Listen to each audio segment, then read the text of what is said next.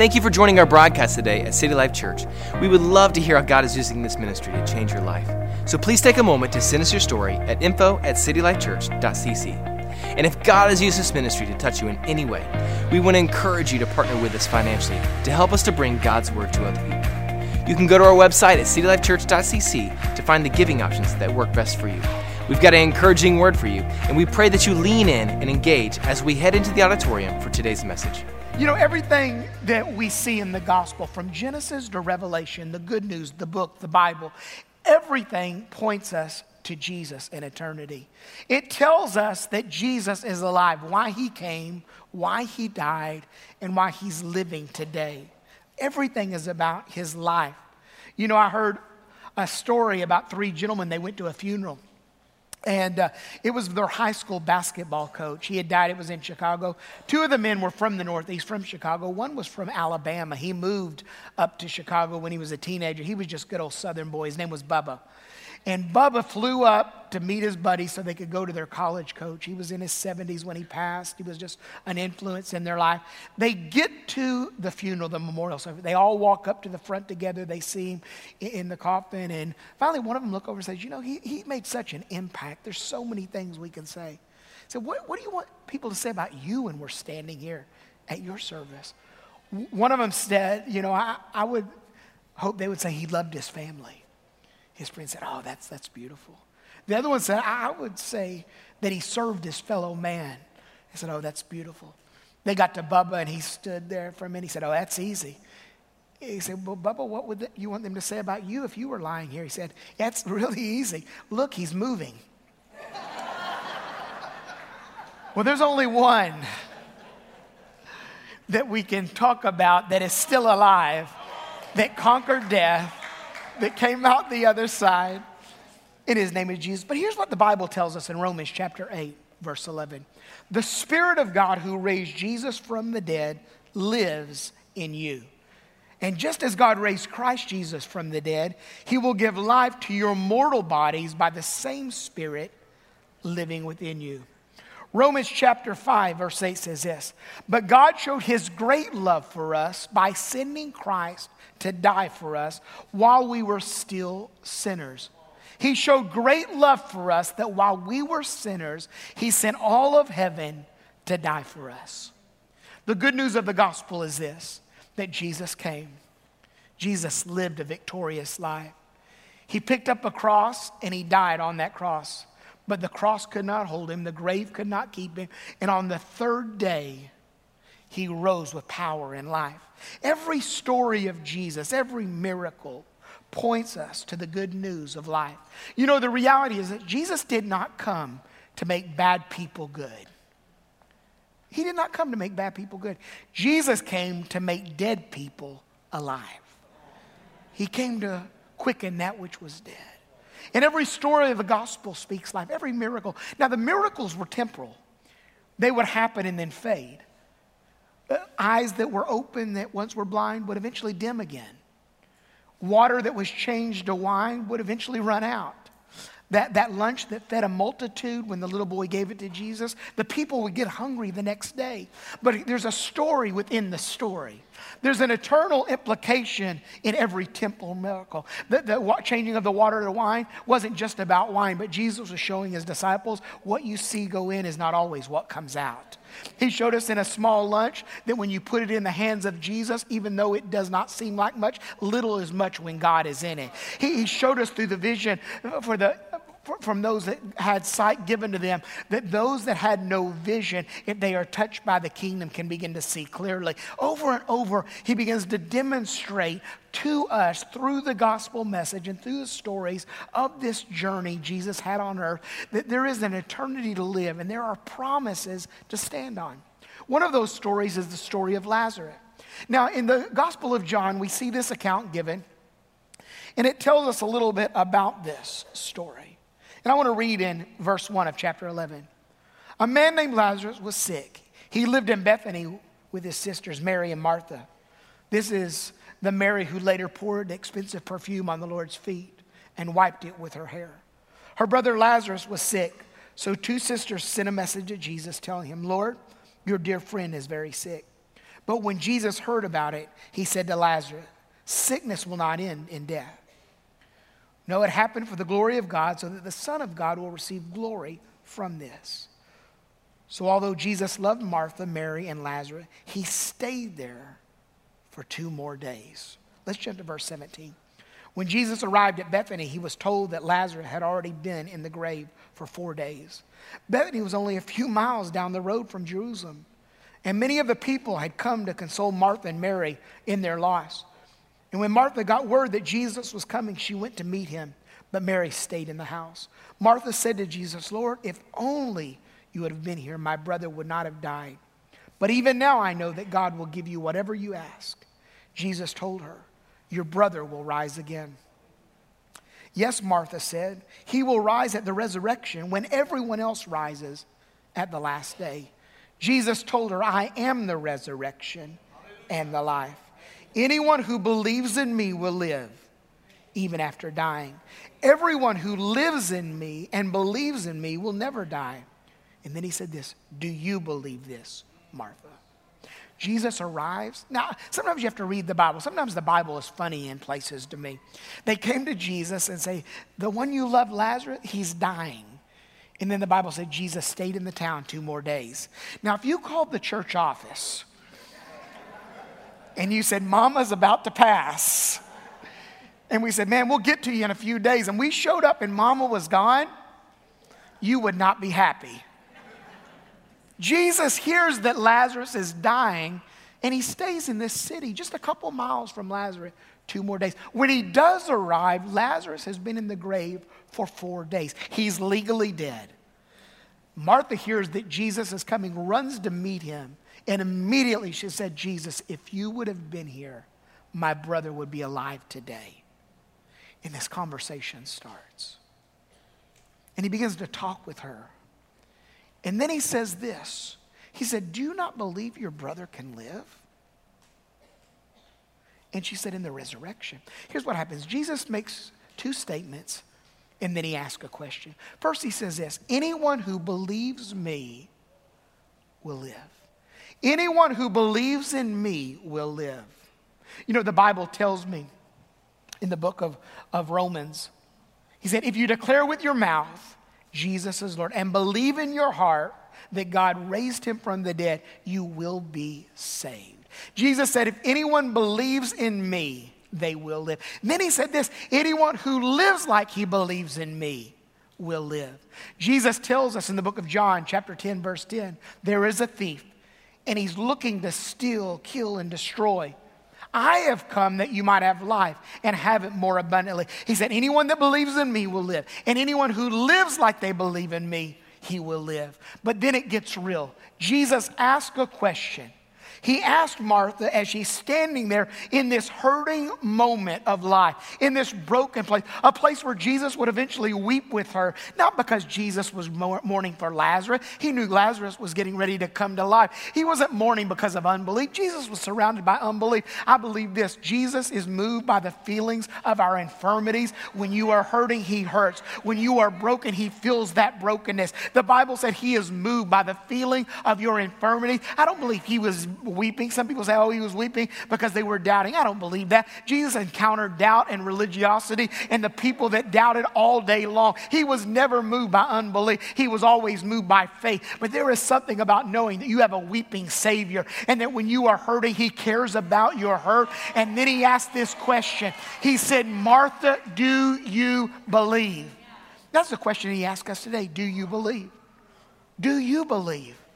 And she responded, I do believe, but I believe he will rise at the resurrection when all the saints rise. And Jesus said this, I am the resurrection and the life. Here's what he was saying was this. Now listen, he was saying that the resurrection is not an event, it's a person. And some of you have come to the event of resurrection. You have come to the event of Easter, and you do this every year. But I want you to leave knowing the person of resurrection. Jesus said the resurrection is not an event, it's a person. I am he. He said, I have arrived. Do you not believe? And then Jesus says, show me where you've laid him.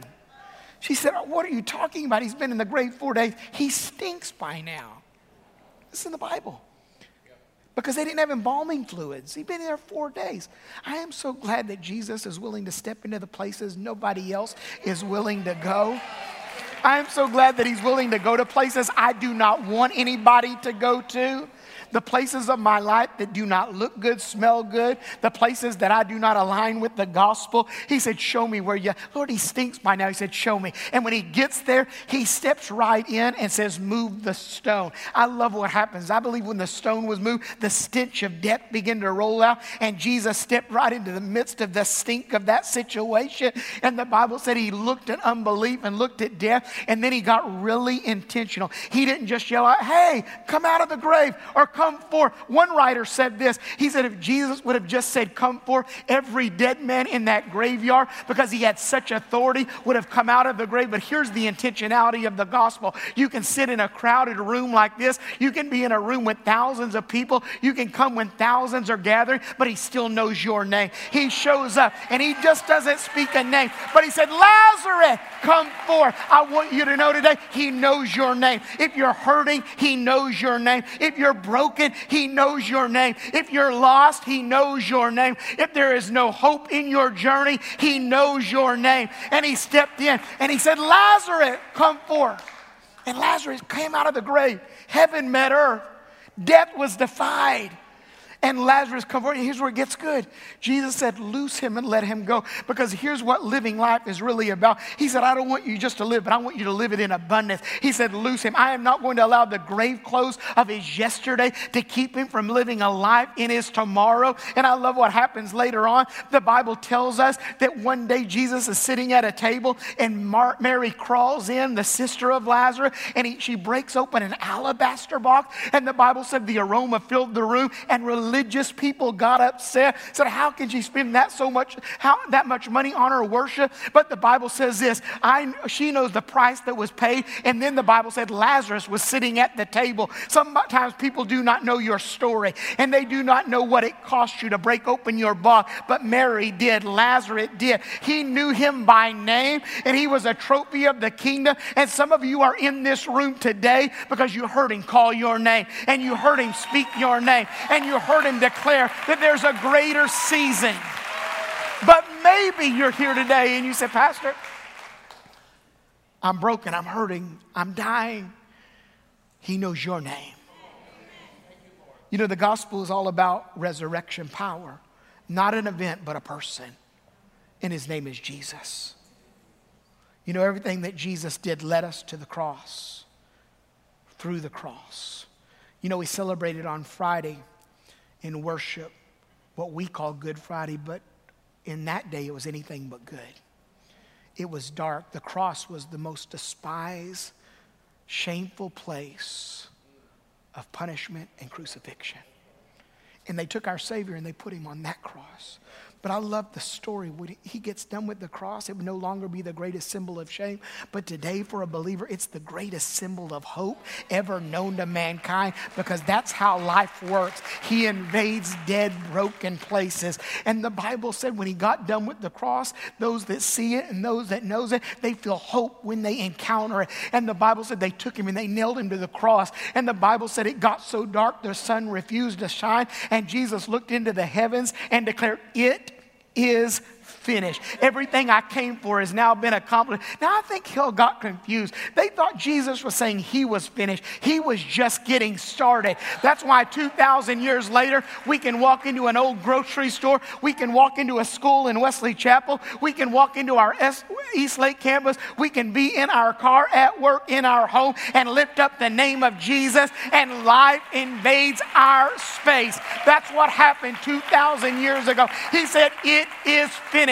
And the disciples begin to scatter. Hell began to have a party. And Saturday it was silent, but Sunday was on the way. And when the dawn began to break, the stone was rolled away. It wasn't rolled away so Jesus could get out. Jesus could have walked through the stone. He walked through a wall in John chapter 20. But it was so the disciples could look in. And when they would get to the tomb, the angel would declare this, why are you looking for the living among the dead? The one that you are looking for, he is not here, for He is risen. And the good news is he is still alive. He never went back to the grave. He never once again was defeated. He never picked up another cross. He never had to endure a night of shame. But in 2022, out of a global pandemic, fighting the good fight of faith, you can walk in a room and declare it is finished. The battle is over and Jesus has won. Come on, put your hands together and give him praise. Come on, he's reigning in all power. Sit down, you are a rowdy bunch. It's like the WWE this morning. Somebody's getting ready to fly off the turnbuckle. You know, in Desert Valley, California, there's one of the hottest, driest places on earth, and it looks like this. It's a place where nothing lives. It's a region of the Sahara Desert in eastern California, and nothing lives there. But something happened in 2004 that had never happened before. Shifting weather patterns caused a rain to move in that they had never encountered. For 24 hours, it rained. 7 inches of rain covered this dry valley. And what happened was something began to shift in this valley. What was called Death Valley, because nothing lived there, everything was dead, began to come to life. And in the spring of that year, it didn't all happen right away, but in the spring of that year, Death Valley looked like this. Here's what you have to understand. Death Valley wasn't actually dead, it was just dormant. There were seeds under the dry soil that just needed life. There were seeds of purpose that just needed the one that created them to inhabit them. There were seeds just waiting to break through the dry ground of the valley. And when Jesus showed up at Death Valley, over and over, he defied death. He would show up at the house of Jairus. And the Bible said when he gets to the house of Jairus, death had surrounded a family. It was heartbreaking to a mother and father. And they felt like a new generation was being silenced. Because when they arrived at the home, they said she's no longer sick, she's now dead. People started weeping. Some started laughing and crying and mocking Jesus that he was even there. And Jesus said, we're going to go into the room and we're going to encounter death. And then he said, I want Peter, James, and John to go with me. And then he said, I want the mother and the father to go with me. It's 1, 2, 3, 4, 5. Then Jesus, 6. 1, 2, 3, 4, 5, 6. Yeah, that's right, 6. And they went in. Sometimes you have to know who's in your journey with you. The Bible said they walked in the room and they closed the door. And the Bible said when they opened the door, 7 came out. I've come to tell someone this morning what you saw going in the last season, life is coming out. What you walked through in the last season, purpose is coming out. What you had to fight through to get here today was all. He said, when I get there, he said, it's not just going to be a funeral we encounter. We're going to see the glory of God revealed. That's what he said. Lazarus is going to be a trophy for the kingdom. Everywhere he goes, he was in the tomb 4 days. Everybody wrote him off. Even his sisters did not think it was possible. But when Jesus stepped on the scene and he began to speak his name, everything changed. Why? Because Easter is not an event. Resurrection is not an event. It's a person. Stand with me this afternoon.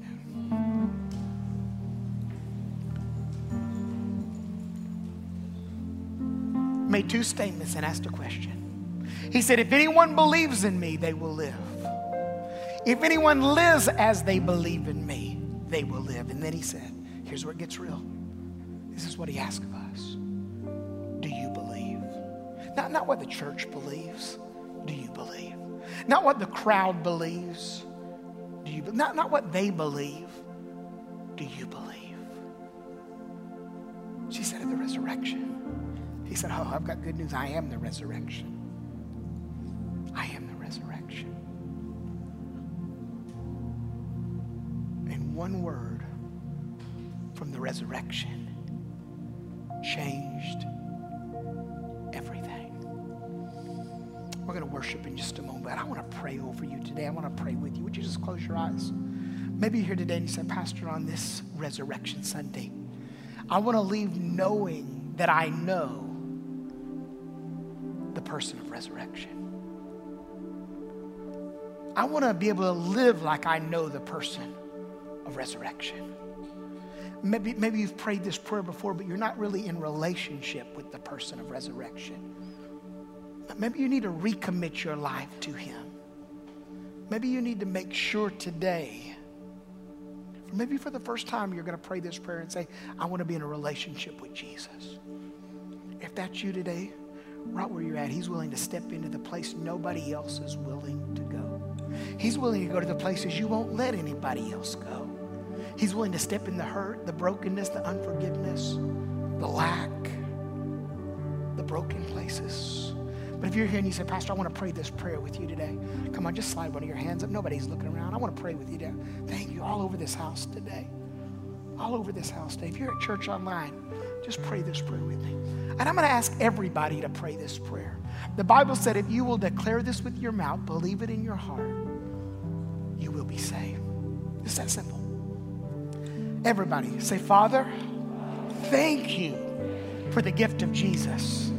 I need him as my Savior and my Lord. And today, I invite him into my life. I ask him to forgive me of every sin. And I pray that you would heal me, you would restore me, you would lead me, because you are my King and you are my Lord. And from this moment on,